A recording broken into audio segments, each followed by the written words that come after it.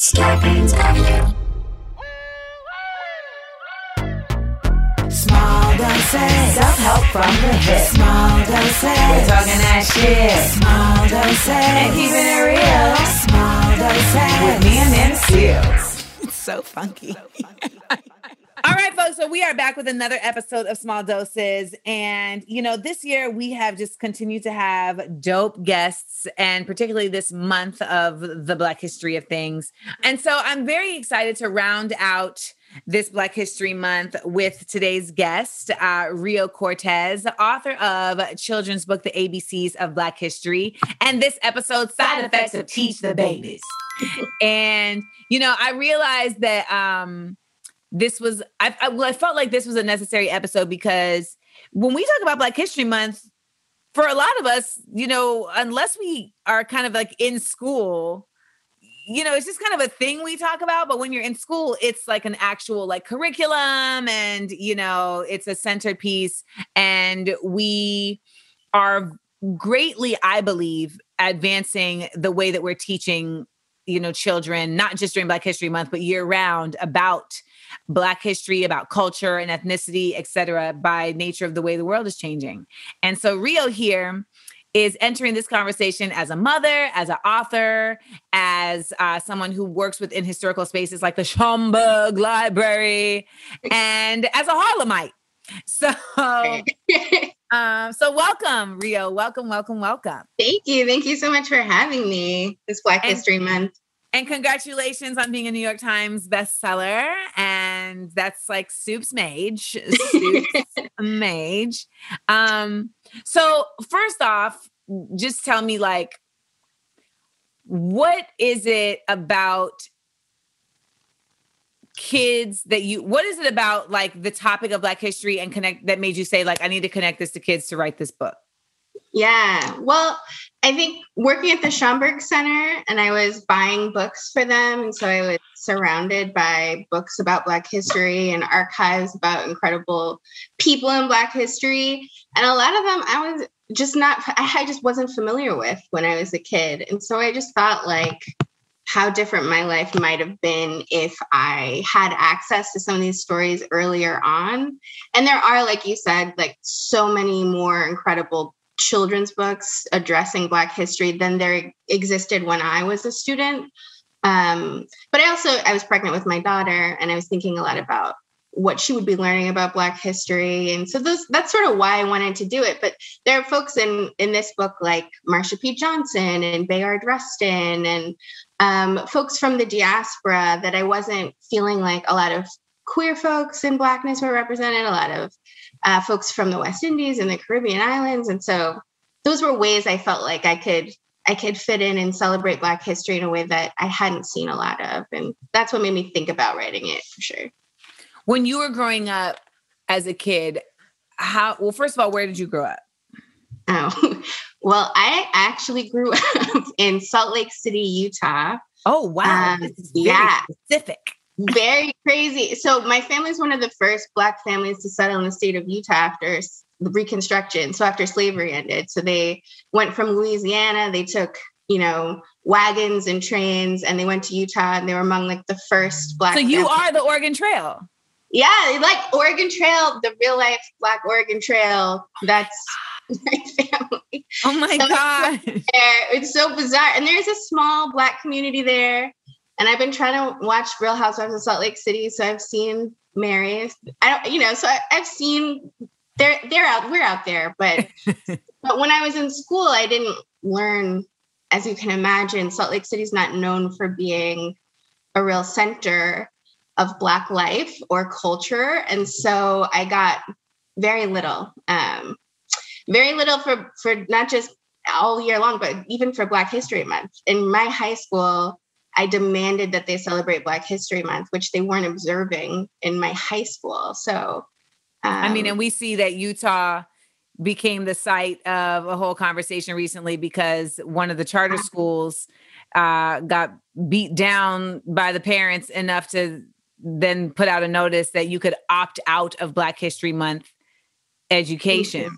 Shameful. That was so shame. But in a way, I felt affirmed in that it made national news because I was like, well, people need to see, like, people need to take a look at kind of the wild stuff that is happening in education, especially in private education around Black history and places like that. So, but yeah, that was disgusting story. I literally was like, what am I even like? What literally they're like, we don't want our kids to learn about Black people. Like, please don't make them.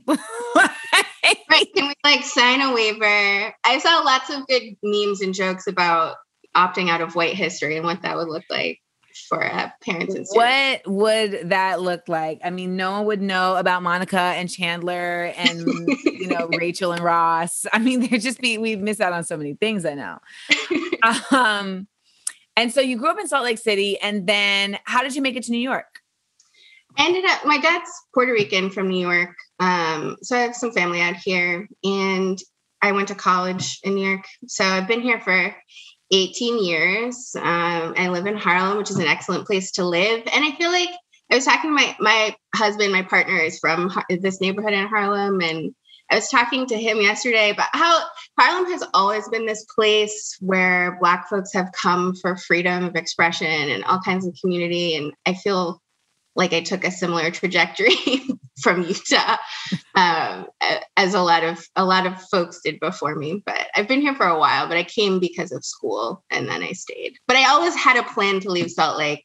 I mean, I always hatched a plan when I was young. I was like, I gotta get out of here. So I'm just picturing you at 8, like in your room at night, just like, I gotta get out of here, man. I gotta figure it out. I gotta find an underground railroad for me to get to New York. So when we talk about teaching the babies, where do you feel like there's a space that falls short, particularly in like books? Because I do see a lot of I'm seeing a lot more, you know, children of color, but I will be honest, like, I don't feel like I'm really vested in the children's book space to really see like where the voids are. Yeah. Well, I think children's publishing so I worked in publishing for many years before going to the Schomburg Center. Children's publishing has always been more progressive than adult publishing in terms of who they're trying to reach. And I'm not sure exactly why that is. I have some ideas, but What are your ideas? Let me hear your ideas. Well, I think this audience is just different. So like the audience of children, the demographics of our children in America look different. I think they look more multiracial and it's just like, it's how politicians are preparing for this next voting. It's just a different generation. I think there's a different racial demographic that's coming up than exists already as readers. And so children's publishing has to speak to that future in a way that adult publishing doesn't have to. So I think picture books is a place where I've seen like the most kind of radical inclusion. So you'll get these like really specific, incredible picture book biographies about people like Althea Gibson, who's the tennis player, or Alma Thomas, the painter. And so you do see some of that. And that's mostly for the library market, though. And so those books don't really make it. I mean, they make it to your library, which is, I mean, that's dope. But they're not built, or they're not really. So the planning of those books isn't necessarily that you like run into them at your local independent bookstore or on Amazon. So it's just different. They planned for those to be smaller books. But I think what's missing is still probably regular books about Black children just doing normal things. I think I see. Something that children's publishing has tried to remedy is making sure there's a lot more historic inclusion of figures. And there's a lot of work to be done, especially for teens and middle grade readers. But there aren't as many books about just like Black children living their lives, you know, like the Ramona Quimbys of the world, or, you know, like riding their bicycle, learning lessons, having friends. So you could more easily, as a Black child, read about slavery than you could about childhood, for example, I think. So I think that. Jesus Christ. You just hit me with a humdinger, yo. Yeah. It's more, and you know what? As you're saying that,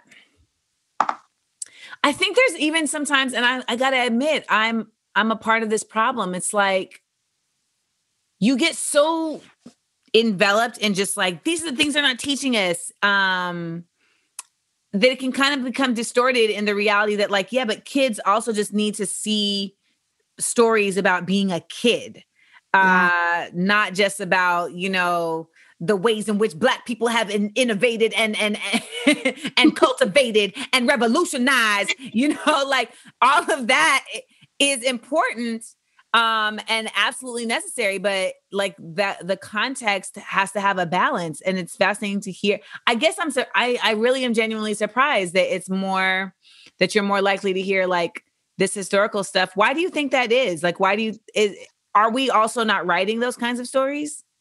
I think more now, for sure. I mean, I can name, like Jason Reynolds for teens, or Ben Philippe, or Lamar Giles. Like I'm just naming for some reason, just like dude writers. My problem is, but yeah, I think some of them are being written now, and there's a lens being pointed in that direction. But I think to begin with, they were looking at this library market. And I think it's easier for some reason, maybe you have thoughts on this, to think about, it's still easier to just not humanize Black people who are living around you today. It's still easier to look back and quote Dr. King, you know what I mean? To look back and think about the civil rights movement.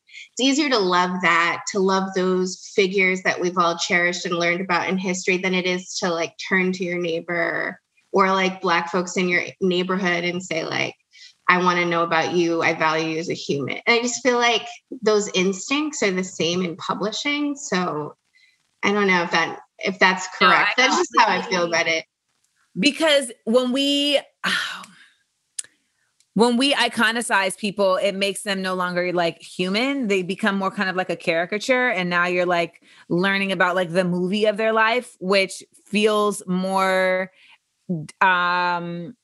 distant. Right. Yeah. And I think that when something is more distant, it doesn't feel like you need to deal with it. And it doesn't feel like your responsibility. And when we humanize kids and when we humanize Black people, it becomes very real. That's why it's annoying to me when people say like, Amanda, can you give me a book list about racism? And it's like, well, you live in the world. Like, you don't need a book list. Like, you live right here. Like, you see it all the time. So why are you acting as if it's something like microbiology that you need to like study and research, but I completely hear what you're saying. And I think when it comes to the humanizing of Black children, I talked about this on The Real, because we still see that it's not even just the humanizing of Black children, but there's still a real aversion to actually like dealing with Black children as children. Yeah. Like there's still this idea. I mean, when that crazy bitch, accused Keon Harold's son of stealing her phone, and then she did this interview with Gayle King, she's like, well, this man, he's 14. She's referring to herself as a little girl. She's like, I'm 21. I'm just a young woman. And, this man stole my phone. And it's like, this is a 14-year-old boy. The child.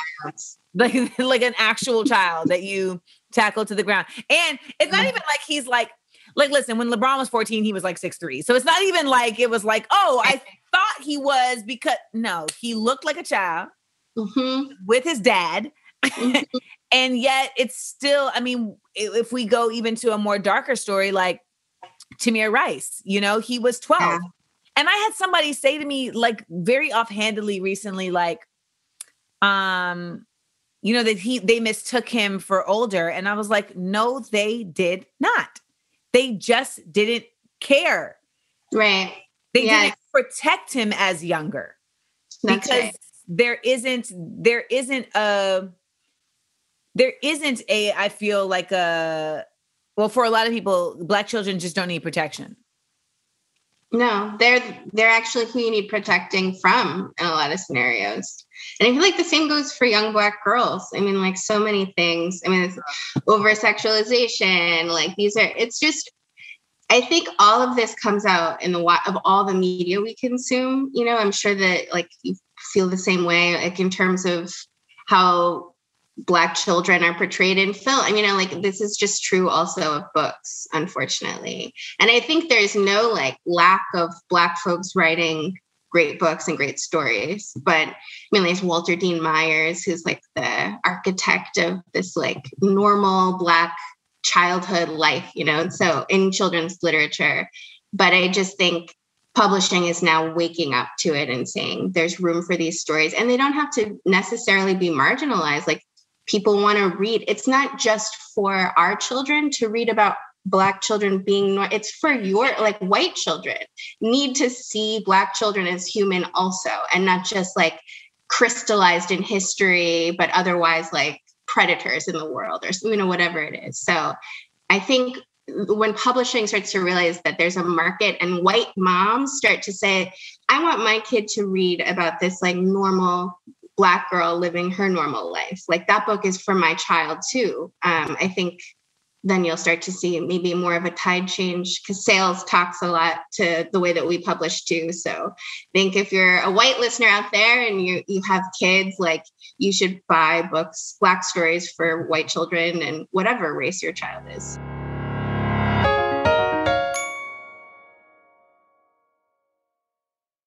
It's so frustrating to me, but it is the reality that we always have to have such a politicization of everything, you know, that we do. Like, I feel like white writers, when they write a story about Ben and his favorite bear, it's just Ben and his favorite fucking bear. Like, that's it. When we write a story about Kenya and her kangaroo, you know, we have to think about so many things. Like, what skin color is Kenya going to be? What hair type is Kenya going to have? You know, is she going to live with both her parents? Is she going to just live with one parent? Yes. It's exhausting. It is exhausting. And it's not only that, but you bring that story to life. It then has to pass through the hands of all these other folks who are going to have input. And you have to be able to defend your choices, and they're all meaningful. And because there's such a lack of representation, they have to represent more people than you should have to represent in a book. Yes. Like you Kenya should be able to can't just write be your Kenya. book. No, Kenya she got to be everybody. Yes, she has to be Rio. She has to be Amanda. Like it's just not fair. It puts this extra burden, I think, on Black authors too, to just get it right, get it absolutely right. So when you were writing your book, what were the types of burdens that you felt like you were dealing with when writing the ABCs of Black history? Yeah, well, this is and then we're going to talk about the joys. Don't think we're just going to talk about it. Okay. So. Well, this is a history book, so it's kind of the kind of books that I'm talking about. It's not a book about regular life, but it's a poem. So the book is told as it's a rhyming poem. My background is in poetry. And so I think some of the big challenge for me, or the elephant in the room as I wrote, was having to address transatlantic slavery. It's like I didn't have to, but I also want to be truthful about the world and context. And I think we don't give kids as much credit as they deserve for understanding, for being capable of understanding big ideas. And so I didn't want to not include it. So I used it. The way I addressed transatlantic slavery was in the letter D. D stands for diaspora. And I felt like that was one way to sort of talk about how diaspora became, which through transatlantic slavery. So it's kind of just barely touched on. And it's mostly about how we're connected, and we're all over the globe and we're connected in this way. But that was like that was the thing that was stressing me out, was like, I want this to mostly be joyful and introduce people to like folks in Black history that maybe they never heard about, like deep cuts, you know, for kids and adults. And then I was like, but I also have to kind of talk about how some of this stuff happens, or how this stuff becomes even more meaningful in the world, you know? So I think that was probably my biggest challenge. And then like writing a rhyming poem, you don't want to leave anybody out. Like there's just like so much that was another anxiety. Do you feel like, was it a hard sell, this book? No, not for me, because my editor is also a Black woman, and she's the editorial director at the publisher. And so she came to me and was so excited about this idea. And so I was really lucky that way. And the illustrator is also, she's a Black mom. And so it felt like a collaboration of people who really had common understanding. And if she had challenges at the publisher pitching this, she really protected me from those conversations. So I don't know. She may have, she might have battle tales. I don't know. I don't know those stories. So, I mean, that's a unique story. You know what I'm saying? Because listen, like, I just feel like everybody who has some type of Black book, like you got some certain level of battle tale about like having to deal with the BS. And it is definitely dope that she protected you in that way and that she saw the value of this book off rip and, understood why it needed to be written. So what were your joys in writing this? Yeah, well, that's such a nice question. I think my favorite part when I started, I put like all these Black history figures and terms on index cards and I taped them to our kitchen wall. And so one joyful part of making the book was that like, as we came into our apartment, it was like all of this Black history literally color coded by letter on our wall. So that was really fun. So I like bought masking tape and like my partner and I would be like, all right, how are we going to do? We got S, we got Stokely and S, but do we want to put him over here? We'd be like moving pieces around. And so the actual making of it was really fun that way because I got to think about this stuff in an exciting way and in like a way that just made me feel like proud and connected, like in our home for so long when I was revising it. So that was fun. And then rhyming is new to me. I'm not much of a rhyme. Rhyme does not come naturally to me. But I kind of enjoyed being able to do that. So I've never written poems that rhyme or in verse. And so, that you've probably, I just was not an MC. I never really had this like opportunity. And so I felt like kind of in my own way, like an MC for the first time. So I got to like write this. Well, so if you want to co-write a children's book with an MC, I am available. I love it. Because that is my bag. Rhyming is that's my thing. I know, that's why I said it, but I'm not. When I like my worst nightmare is like walking into like a cipher where people are like freestyle. That's like my worst nightmare. So, well, let me tell you, the second time I ever smoked weed was with the Cool Kids, Currency, Mos Def, and Jay Electronica. And we were at Dame Dash's studio. He used to have like a whole building called DD172. And what would happen on certain nights is that we would like, things would just like, performances would just happen, like it was just very spontaneous in that way. And so that evening that happened, like they had like a performance space downstairs and people just ended up like down there. And next thing you knew, there was a band and these cats was rhyming and I'm standing there and like a cipher had begun and it's not like with any, regular old people. Yeah. Right. And when the mic got passed to me, I couldn't remember anything I had ever written in my life. Like literally, like the Mary Jane had just went shoop and just took everything from my hippocampus, my frontal lobe, and I just was like, all right, yeah, okay. And I'm just in my head, like, where is it? I picture like The Weeknd running through those halls during the Super Bowl, like trying to find the raps. And finally, I just started like freestyling. I can't tell you anything that I said, but I only know that I held my own because they would have been clowning me to this day about it if I hadn't. And they've never found me. Or maybe they were so high they forgot too. But I know the feeling of rhyme not coming. That probably prepared you for so much, like on the fly in life. It gave you all kinds of strength. I can't even imagine. Listen, I spoke to first graders earlier today, and that was the most difficult speaking engagement I have had in my life. Because I feel like every word I say is shaping their lives. It's a lot of pressure. It is. Teaching the babies is stressful. People say to me all the time, like, Amanda, oh my God, when you're going to have kids, you're going to be such a good mom. Like my man is like, I'm just like, I don't know. He's like, you'd be a great mom. I'm like, I'm not questioning whether I'd be a good mom. I feel like I would be a good mom. I'm like, I think it's more so just, I don't know if the perfectionist in me could handle it, because teaching children, you're molding, you're literally like shaping the clay. And I wonder, just as a writer, like, did you feel that burden when you were creating this?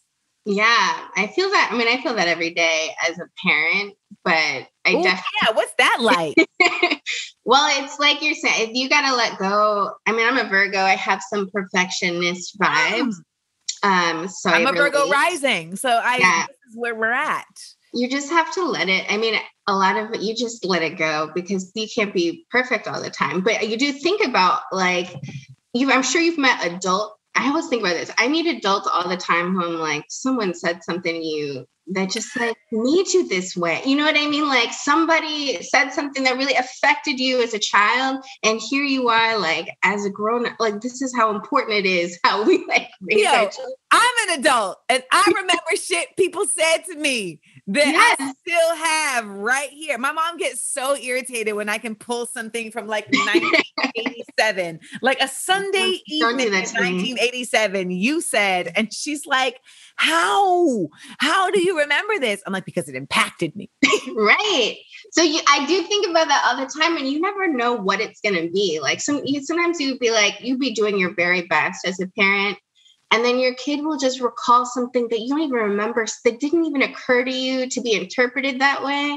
Do you remember any instances like that with your daughter? I love your daughter, by the way. Like I follow her whole existence on your Instagram. She's perfect. Really, well, all day long. So my parents trying to get me to curse less around her, because she's very she's getting language pretty good right now. And so I haven't been great at it. And so I'm always like, she's just not hearing me. Like, it's amazing. And somehow I'm having these very adult conversations and she's just not picking up. And then like the other day we were getting ready for bed and she was just like, I'm so fucking tired. I was like, no.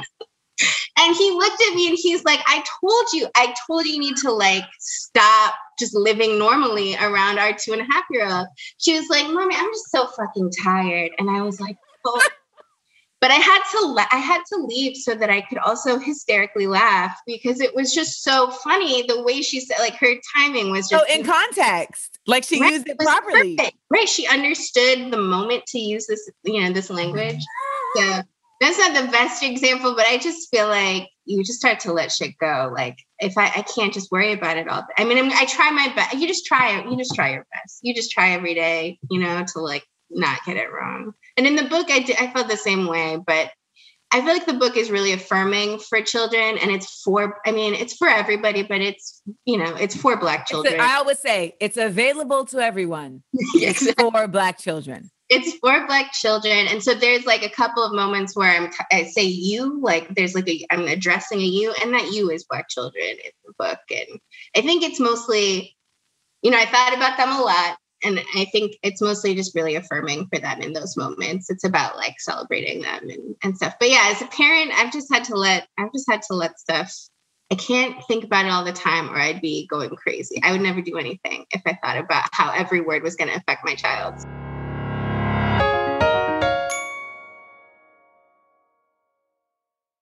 Let me tell you, these kids asked me my favorite color, and I was like, okay. Well, what did you say? I said, pink is my favorite color. Then all the kids turned off their mics and were like, pink is my favorite color too. Pink is my color. I was waiting to hear like, pink is the shit. You know what I'm saying? Like, and so, but then I'm seeing like, then someone else was like, pink was formerly my favorite color. This is a first grader. Pink was formerly my favorite color. Right? Formerly. So then I felt like I needed to affirm everybody.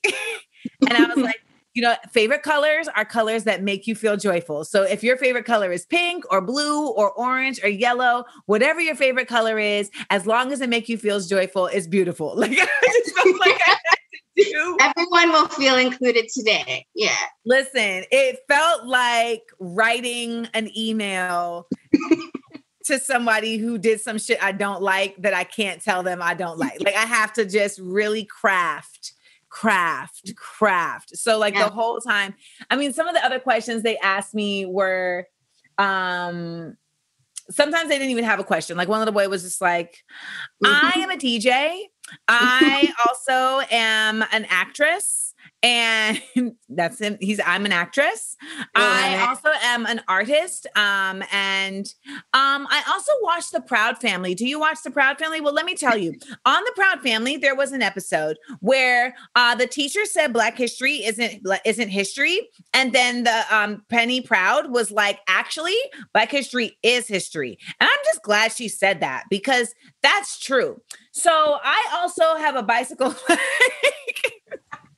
Yep, this is so accurate. This is the way they think. Like just the synthesis. And then like this other little girl, she raised her hand. And so the teacher called on her and she was like, hello, my name is Colette. I am an artist because I go to art class. So that's why I'm an artist. And I am also, what do you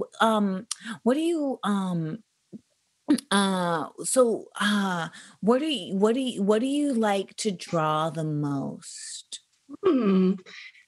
So I was like, I really like drawing women and I like drawing hair. Like I love drawing hair. Like my hair is crazy. So hair is my thing. And she was like, I like drawing unicorns. Nice. And I was like, well, I'm not surprised because she was wearing a unicorn headband and a unicorn t-shirt. And and she was like, so I that's what I like. And I was like, well, I feel like you are a unicorn. And she was like, oh my God. She felt so seen. She felt seen. And and then there was another kid who was just like, so like, what do you do? Yeah, I love it. I love a skeptic, like a child skeptic. Yeah, like, so what do you, I mean, like you're here and they said that you're important, but like really, bitch, what's your purpose? Like explain yourself. Yeah. And I was watching Fran Lebowitz. I've become recently obsessed with Fran Lebowitz. And Me too. I'm obsessed.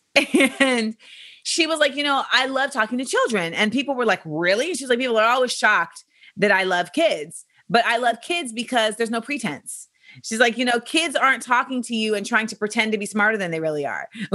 Like kids aren't trying to convince you that what they're saying makes sense or that it matters. Like they're just talking to you. And she was like, I appreciate the purity and authenticity of conversation when you're speaking to kids. And Absolutely. So I wonder if as a writer, when you're writing for children, are you thinking that way too? Yeah, I think it does challenge you to be more honest for sure, because they see right through things. I love the school visits have been my favorite part of publishing this book for sure too. But I had one parent tell me that her daughter brought the book to school as like receipts that like slavery happened. So somebody challenged her or something, like a classmate of hers, and she like didn't tell her mom, like put the book in her bag and like pulled open to a page in the back. And she was like, right here, it says, and so I love that awesome. You can do that. Yeah, it's incredible. So you never know, like if this girl's gonna have to defend her facts at school with this book, like all kinds of surprising, but like amazing little things happen with kids and the way they react to the book. So there's like queens in the book, and a lot of kids have responded well to queens. But I did a class visit recently to fifth graders, and one little boy, this is how honest they are. He was just like, why didn't you do something else, like become a scientist? Like, I was like, yeah, I mean, when I was his age, scientist was a job that was attained. I was like, I'm going to be a scientist. I don't know what happens after that. Like, but he was just thinking like, why would you just choose like this and not something like really important?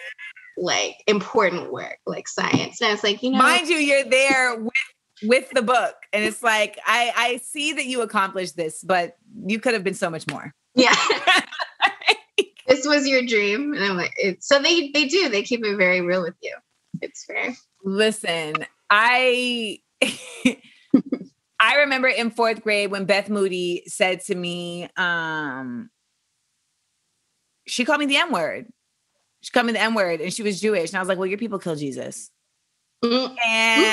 And I got in trouble, by the way. She did not. Wow. She did not, but I went to school in Orlando, Florida, so no surprise.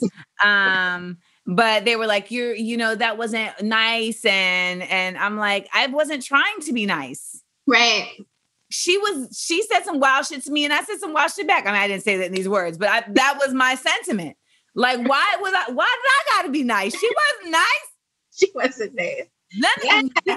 This situation was, but I'm just kicking the facts.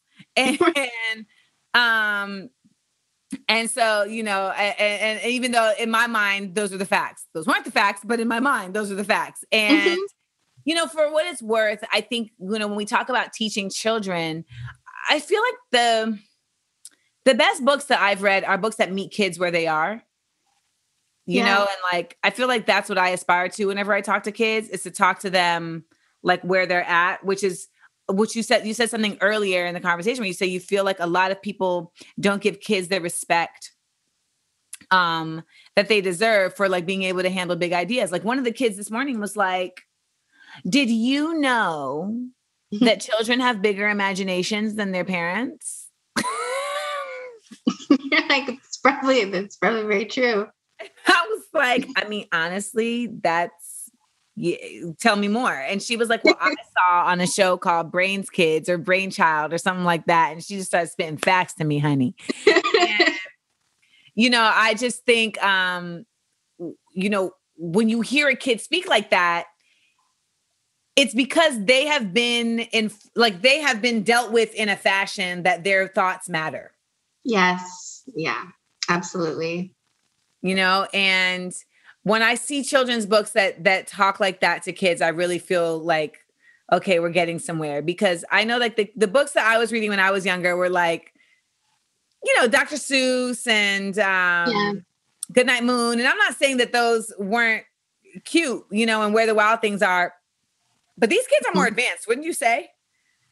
Yeah. I mean, it feels like it. Like, I don't know what I was doing when I read those books too. I don't know what I was looking for as a kid, but I feel like these kids are really, really bright. Like, I'm talking mostly to 5th graders, so I haven't talked to a 1st grade class. So you probably these more 1st graders sounded like,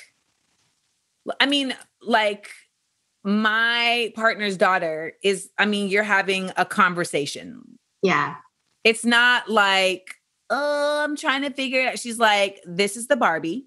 This is the Barbie plane.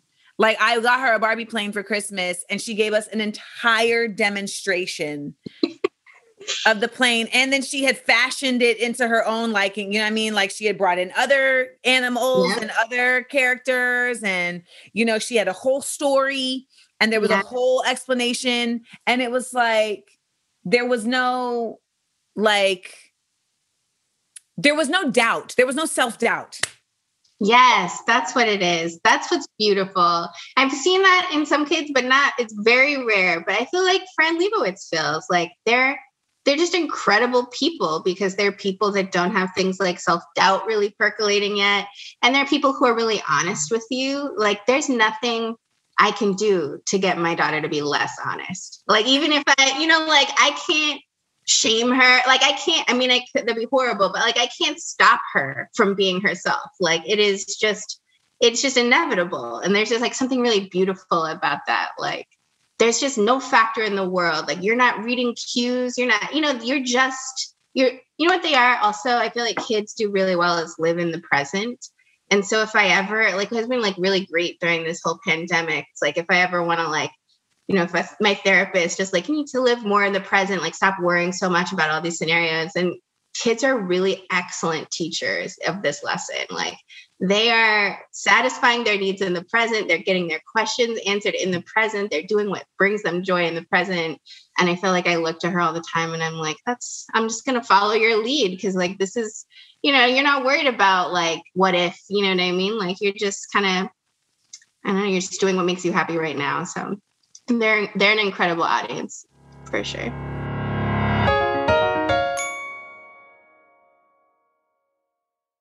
What are so I know we have a lot of listeners who are parents and, who, even if they aren't like parenting a child, they're child adjacent.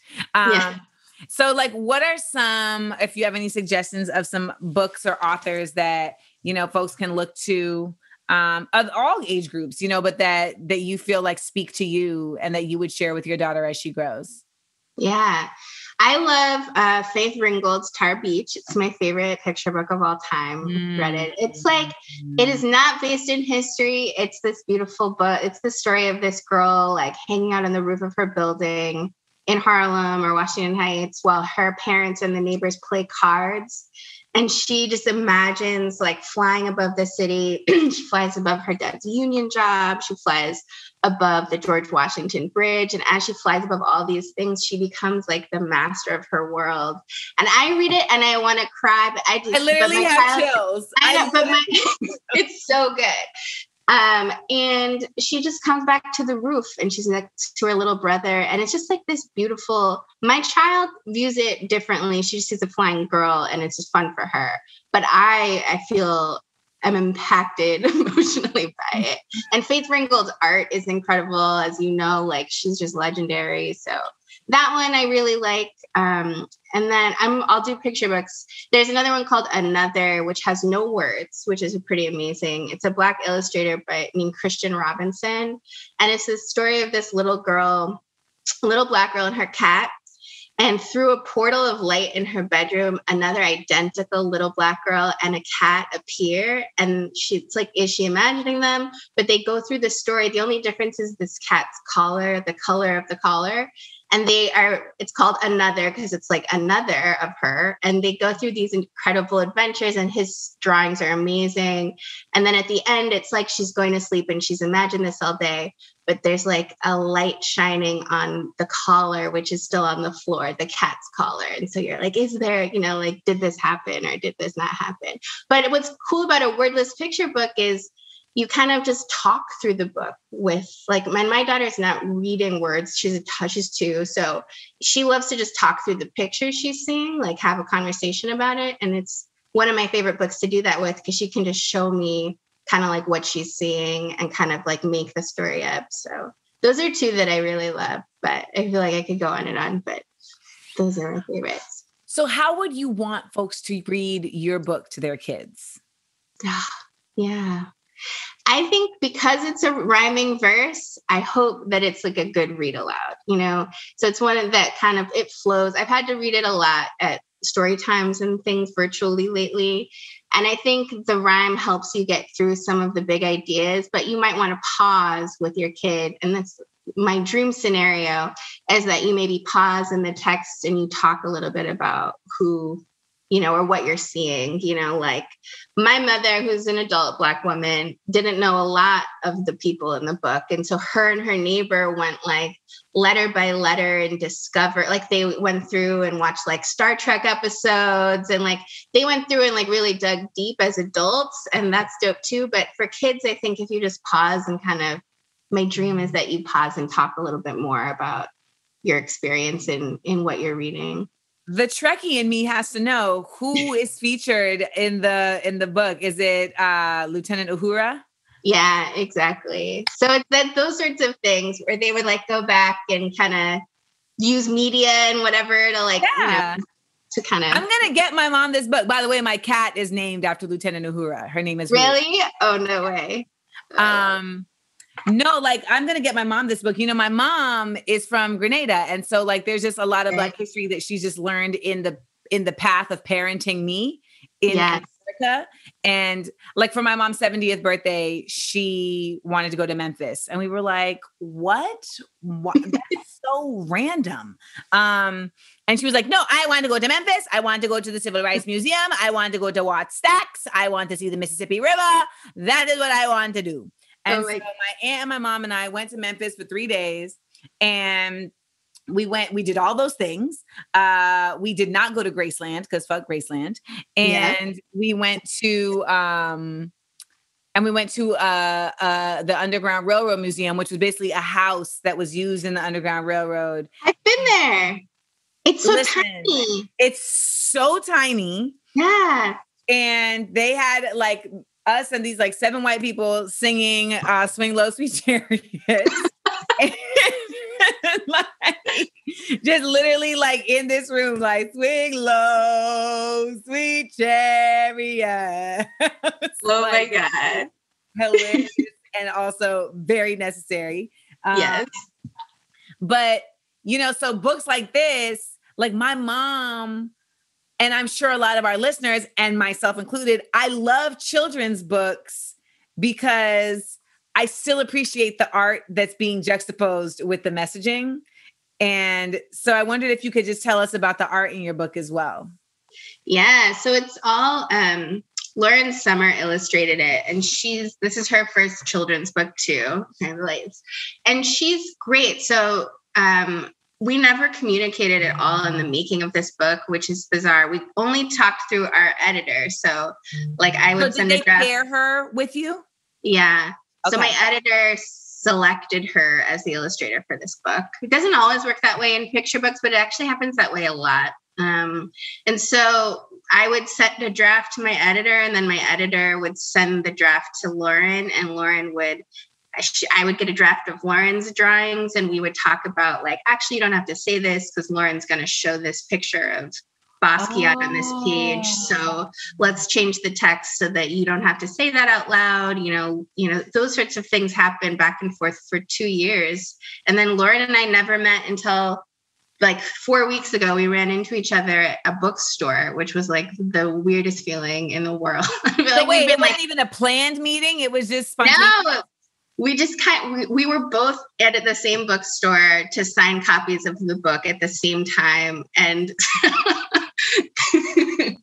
and we met one another. And since then we've done some events together and stuff, but it was just like such a bizarre collaboration with this mystery woman. But she did an amazing job. And she talks a little bit about like what it's like to illustrate dark-skinned children. Because a lot of times they would say like they have all these different things I never even thought about like the printer not being able to make the quality right. And so she would have to highlight different lines. I've heard about these things in photography, but I had never thought about them in the way that you illustrate.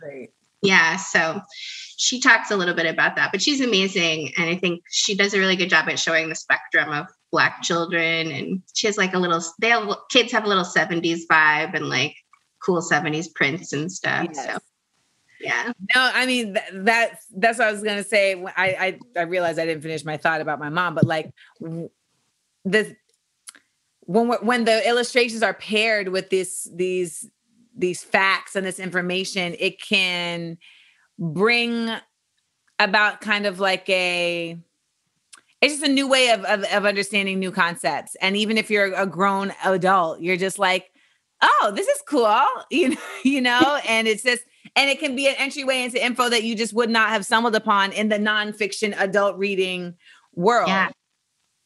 And so like, I'm 1,000% sure that there are adults who are reading this with their kids. And then like you said about your mom and her friends, like having to step off and like do further research. Cause it's like, why did I not know that? Dang. Yeah. Well, I got to tell you, Rio, I think this is fabulous. And I'm curious, do you have any plans to write another book? Yeah. Cause 2 years is a long time, baby. I know about it. It is. Woo, and we bought small doses at the Schomburg from Abrams. Yes, you did. Yeah. So I know it's a process. But I have another children's book that I'm just finishing now, and it's kind of talks about more. It's my grandma but also some Orisha. So Yamaya is in it. So things like that. And then I'm writing a little bit about my family in Utah, on the adult part of my writing, about the Negro pioneer, as it were, or folks who pioneered the West early on. I write about the Negro-neer. About the Negro-neer. Like, I want merch. Okay. Like, I want rims on a wagon. I want rims on a wagon. So. Oh my God. I'm going to be thinking about that. I wish I were an illustrator sometimes. I'm like, I can't, when you draw and everything, I can't like draw to save my life, but I'm like, I can see that. I need that. Right? Like, I need that. I need a drop top wagon. Like, I want Oh my God. I want a wagon with like Louis print. Like, I need that. Somebody draw that for me. The Negro-neer as an aesthetic is, I feel like I can really go far with that. Go many places. The last dose. Well, I'm so happy to hear that you are being prolific in your writing and bringing stories, to the page that need to be told, and, just continuing the tradition of the Black narrative, because it's imperative that we tell our own stories and that we communicate our own stories. And like you said earlier, not just for us, but for the world. Yes. Yeah. And really just disrupting the space with truth of our own existence, and doing so loudly and boldly and in rhyme. Yeah, if you can do it, you should do it. It's hard. There you go. You just did it. If you So you all make sure to get Rio Cordez's New York Times bestselling children's book, The ABCs of Black History, and share it with the young people in your life, or just get it for yourself and support a Black woman author, and support just this, like you said earlier, support that this content matters. And the truth of the matter is that we live in a capitalist society where the best way of supporting things is by putting your money behind it. Yeah. And if you don't have money to put behind it, share it on your Instagram. Okay. Thank you so much. Thank you so much for having me, Amanda. Thank you so much, Rio. And thank you for always being a champion of my work and of other Black creatives. And the work you all are doing at the Schomburg has always been necessary and exceptional. So keep on keeping on. We will. Thank you. Thank you. Starbane's Audio, a podcast network.